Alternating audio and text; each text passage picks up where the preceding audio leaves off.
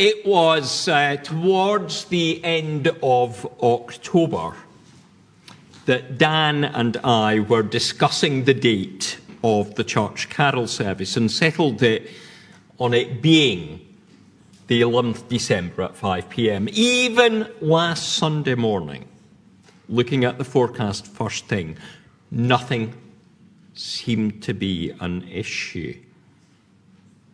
But as the day went on and the forecast changed and the snow fell and people started to struggle to get to church for the worship band, it was clear that things had to change.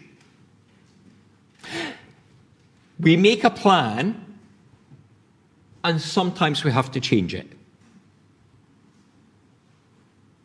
There may be times in our life when out of the blue something happens and life takes a new direction. Our plans can never be set in stone. Sometimes an event takes us down a route of happiness, and sometimes it is one of great sorrow. A chance encounter might, in time, lead to marriage. Together, happily ever after.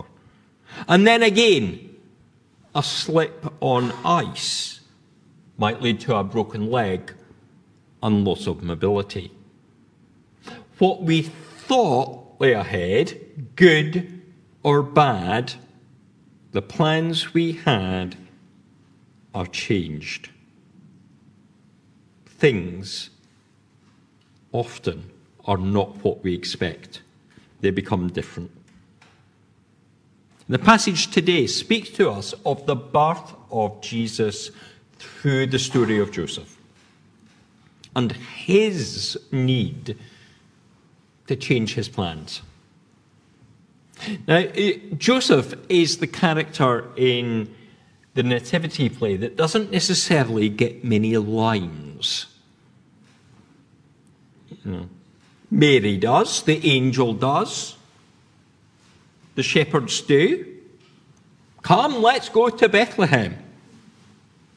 The Magi and Herod have a conversation. That's assuming Herod gets included in the story.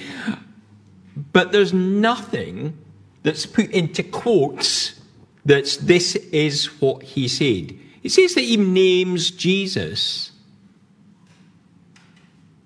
but that itself is not put into a speech bubble out of Joseph's mouth directly.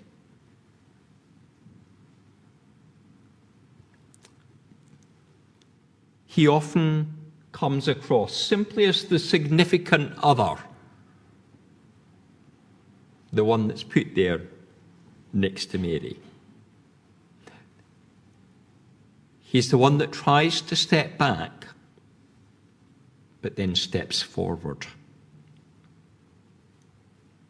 The name Joseph is familiar to us from the Old Testament, where there's a number of characters that have that name. But the first and best known is, of course, the dreamer son of Jacob and Rachel. In that story, where after many years and other wives of Jacob giving birth, Rachel has a son and names him Joseph, which has the Hebrew meaning, he will add. He will add. That's not saying that Joseph of the coloured coat fame would be a great mathematician or count up the Pharaoh's crops to save a country from famine. The he is not the child that has been born, but the he is God. And the add is Rachel's trust that Joseph is not going to be an only son for her, but another will be born. And that trust comes true in the birth of Benjamin. But of course, that birth also has the sorrow of Rachel's maternal death. Joseph's name, therefore, is one of faithfully trusting that God will give a son. And the reality that we find in this passage is that God gives the world his only Son, a Son conceived by the Holy Spirit in Mary. Now, Joseph has a plan for his life, and it's all set out there. It's ready to go. It's coming to fruition. He's got his job, that's in order. He's got a future wife that he is betrothed to.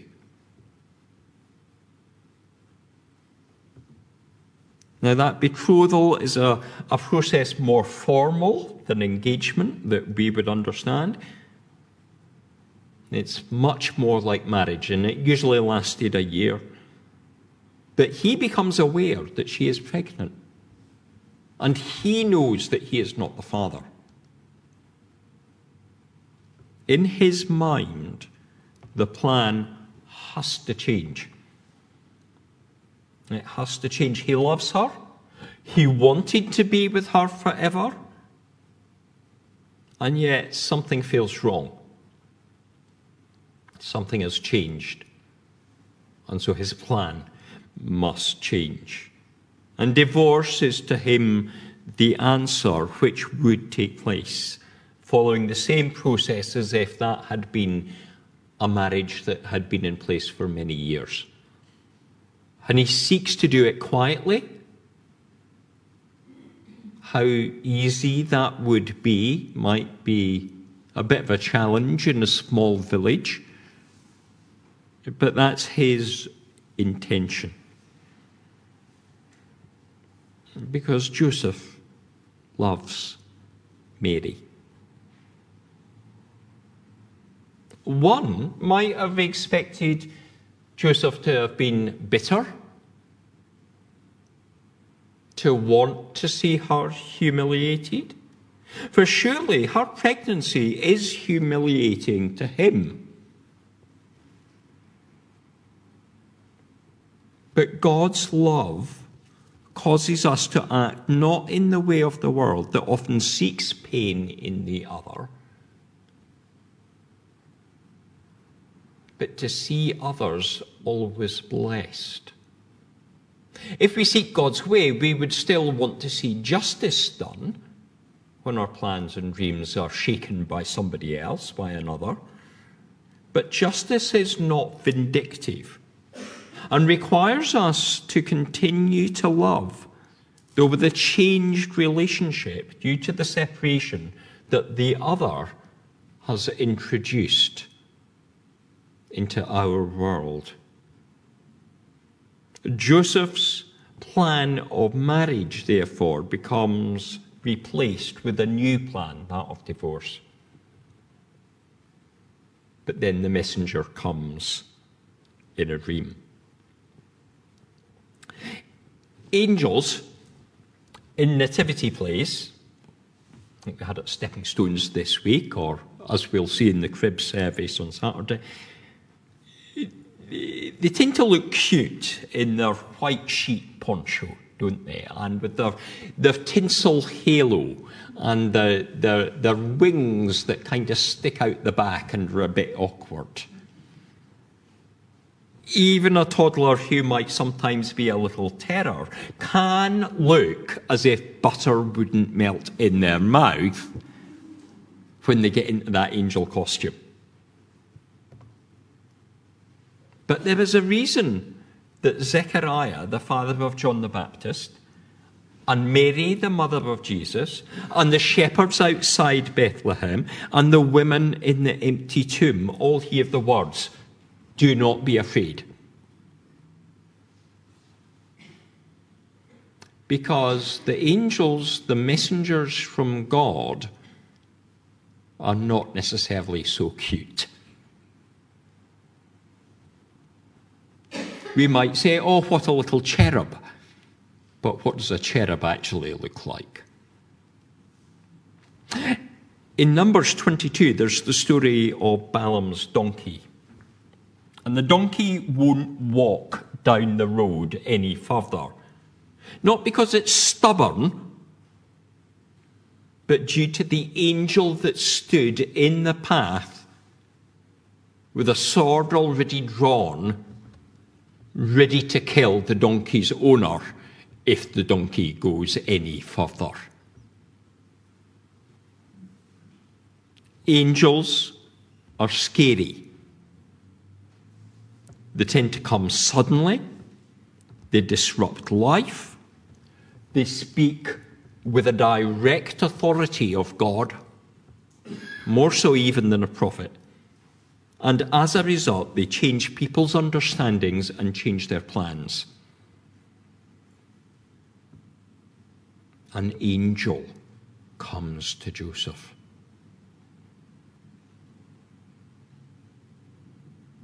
And he has to change things. Joseph had a plan. He had a revised plan. And now he has to change it again so that it will align with the will of God. A man of faith, he did not realize his earlier ideas were not quite in the right place. He needed redirection. And the same may be true for us. Just because we think we're doing what's right, just because we think we're following the will of God, it doesn't necessarily mean that we are. And so in all things, be it in our workplace, in our personal life, in our approach to church, in our relationship with other people at church, in everything that we do, we always need to be open to God wanting us to see and hear things in a way that is not how we imagined it to be. We need to be open to being proved wrong, which is not something we like necessarily. And then we need to be open to set off in a new direction.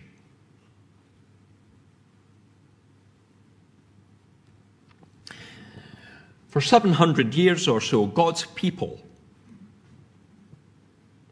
had been waiting for the Messiah.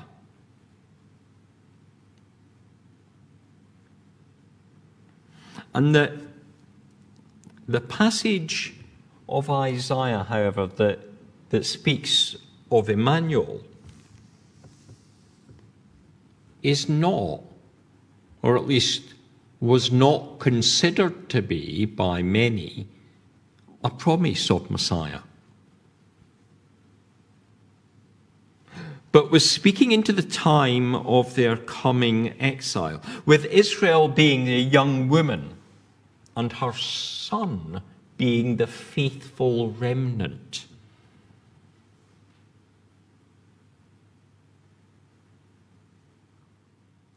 But Matthew reinterprets it in the light of the gift of Jesus. What is most significant, though, is perhaps not the message of the virgin conception, but that God is with us. The remnant understood God was with them. But that was in the way of the old covenant promise that had been made to Abraham. You will be my people and I will be your God. A sort of, oh, God is with us. In the sense that God is with us and he's not with them people over there. You know, them folk. No, they don't have God. We've got God. But in the birth of Jesus, the one of God who saves. We have the actuality of the Emmanuel, the physical presence of God, made flesh and bone and humanly alive. This is the promise made real in the dream. And it's not for a select few.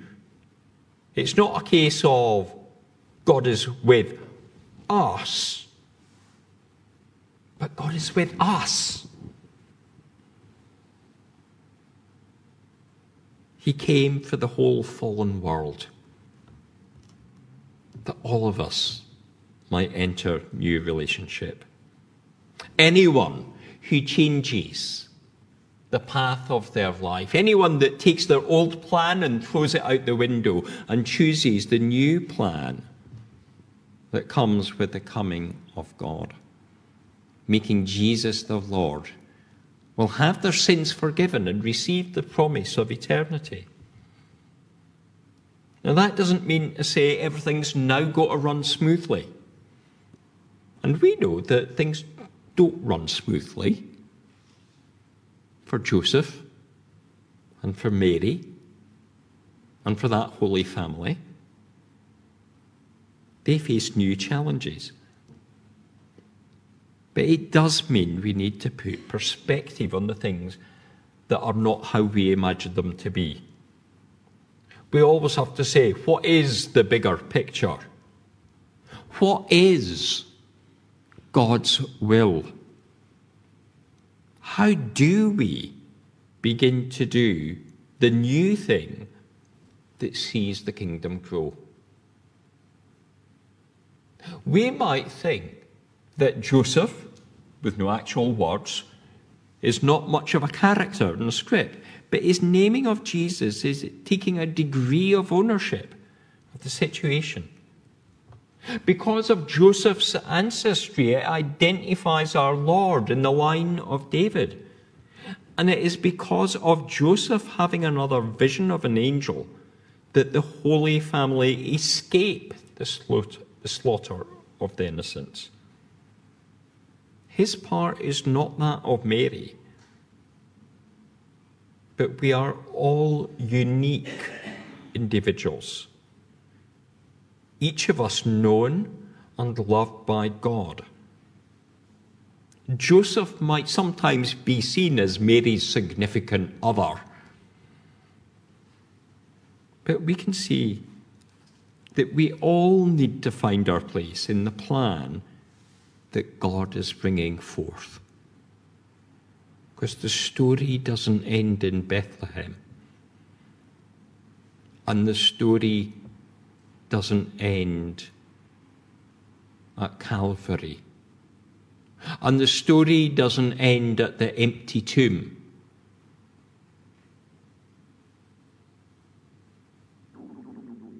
And the story has not yet ended. And we all have a part to play. So let us seek what that part is. Let us try and determine where we fit in with God's plan. Until that day when we see that plan of God come to fullness and Christ comes again.